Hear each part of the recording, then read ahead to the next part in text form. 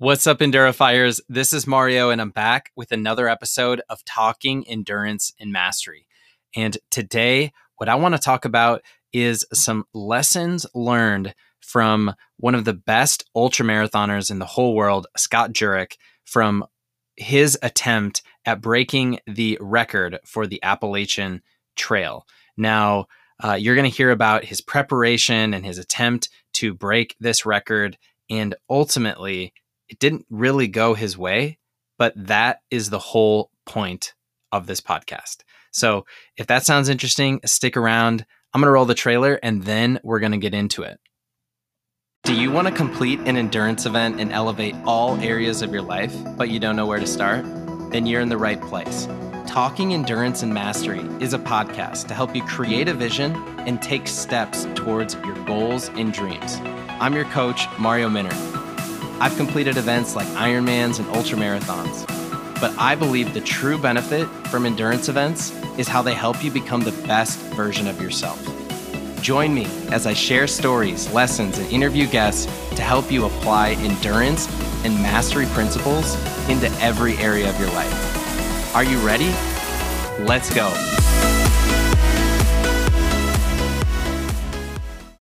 All right, welcome back. So to set this up, Scott Jurek is one of the absolute best ultramarathoners in the whole world. And he's a 7-time winner of the 100-mile Western States race. And he recently sought out the 2,200-mile Appalachian Trail to try and break the speed record.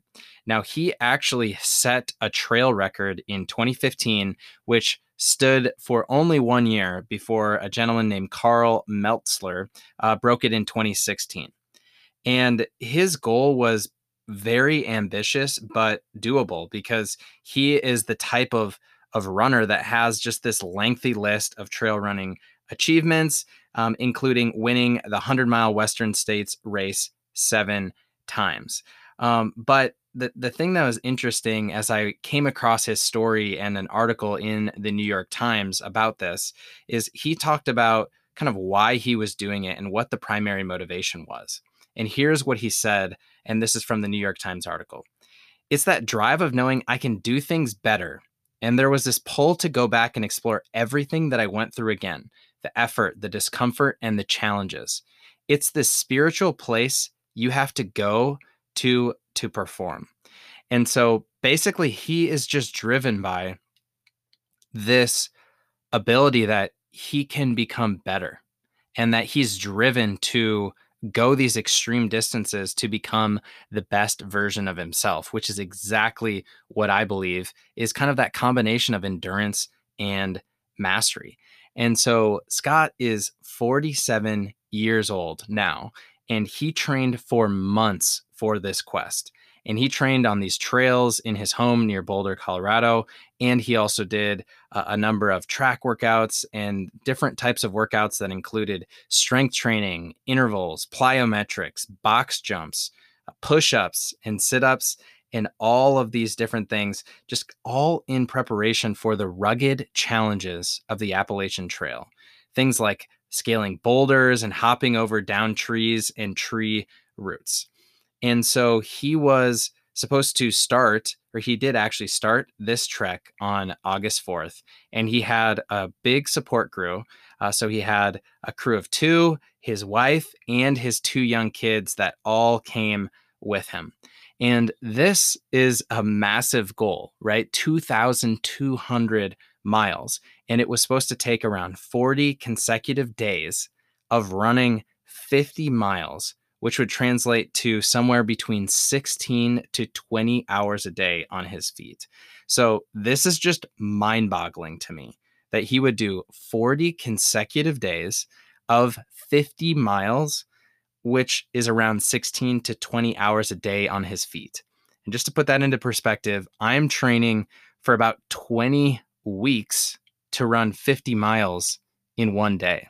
And he would do 50 miles every single day for 40 consecutive days. So when I heard about this, I was just absolutely blown away. Now, everything started off fine for Scott on this trek and on this journey. And he was about 5 days in when, coming off one of the mountains in southern Maine, basically on a section of trail filled with rocks and roots and a little kind of opportunity to actually run, Scott started to feel tightness in his left quad muscle. So in order to compensate, he basically tried to favor his right leg, which got him through the next day until he started to feel the same tightness in his right quad. And he attempted to work through the pain, stretching, massaging, and doing everything that he possibly could before his pace was basically down to less than 2 miles an hour. And for the next 2 days, he kind of dialed back his mileage substantially, putting his attempt at the record in serious jeopardy. But before too long, he said his leg felt like there was sandpaper between the muscle and the bone. And once it got to that point, he knew that this is something that he could not come back from. So a few days of rest might have helped, but any hope for the record would be gone by then.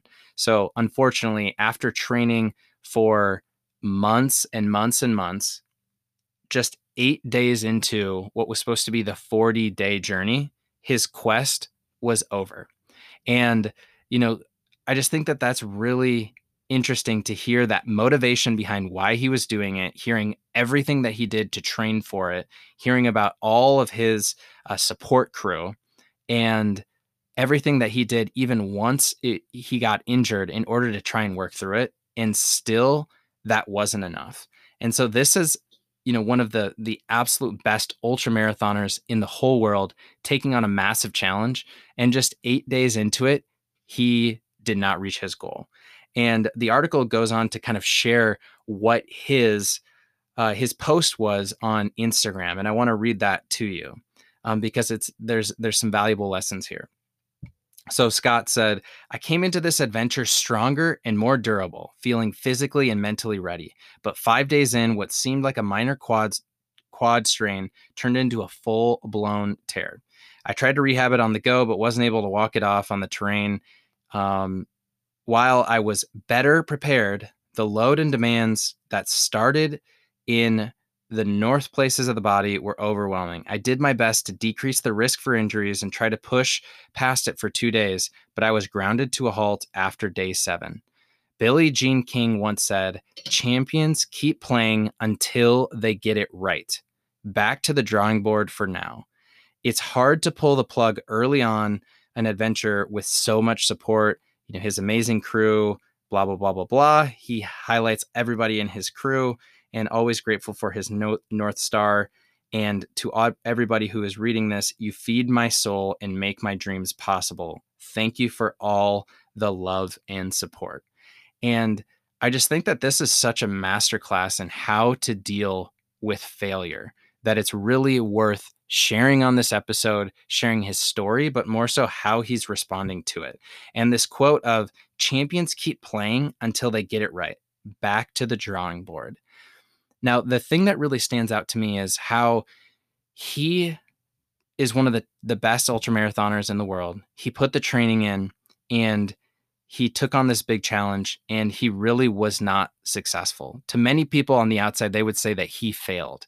But the way that he perceives it is he just didn't get it right yet.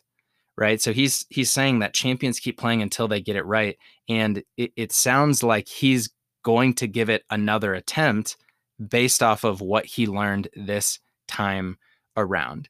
And it kind of makes me think, if I were to interview Scott, or, if I were to, run into him and I would ask him, would you attempt this, knowing everything that you know now, that it didn't turn out the way that you wanted, would you still go through the process? Would you still attempt it? Would you still attempt this type of a challenge? And I can almost guarantee that his answer would be yes, that he would even take this massive challenge on, even knowing that he might fail, or even knowing that he did fail, because that's kind of the process.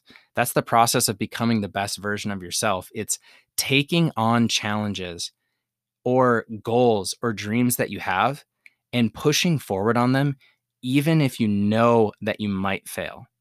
I think that this is a really big lesson because a lot of people, kind of ask this question. And I've even asked this question of, what would you attempt if you knew you couldn't fail?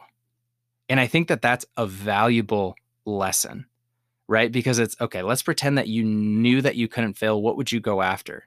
Maybe it's starting a business. Maybe it's starting a podcast, writing a book, taking on an endurance challenge, taking on an Everesting challenge, taking on an ultra marathon. But I actually think an even better question to identify or to ask yourself is, what would you attempt or what would you do even if you knew you would fail?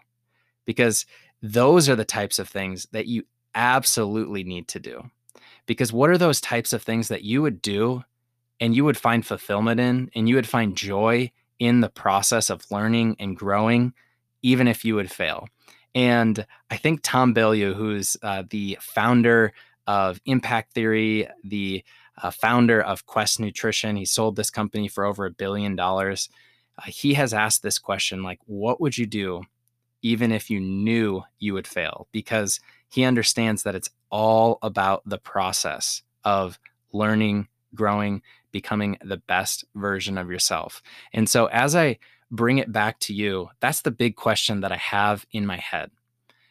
Maybe you're not going to take on the Appalachian Trail 2,200 miles, but as I bring it back to you, I want you to think about, what are some of your goals and dreams, and what are those things that you would take on and you would attempt even if you knew that you would fail. And I want to give you the encouragement and the nudge to go after it. Just like Scott Jurek went after this goal and dream of the Appalachian Trail. He signed up for it. He told everybody he was going to do it. He put the training in, and it didn't go his way, but he still views it as a positive thing because he's figuring out the process and he's becoming the best version of himself. And so that is exactly my message for you today. So that is my message for today. And if you found any sort of value in this episode, would you please consider leaving a 5-star review? That's the kind of thing that is super motivating and helps spread this message of becoming the best version of yourself. Also want to give a shout out to Patrick Randolph for sending me this article, which was the inspiration for this podcast. So until next time, I want you to endurify your lives. I'll talk to y'all later.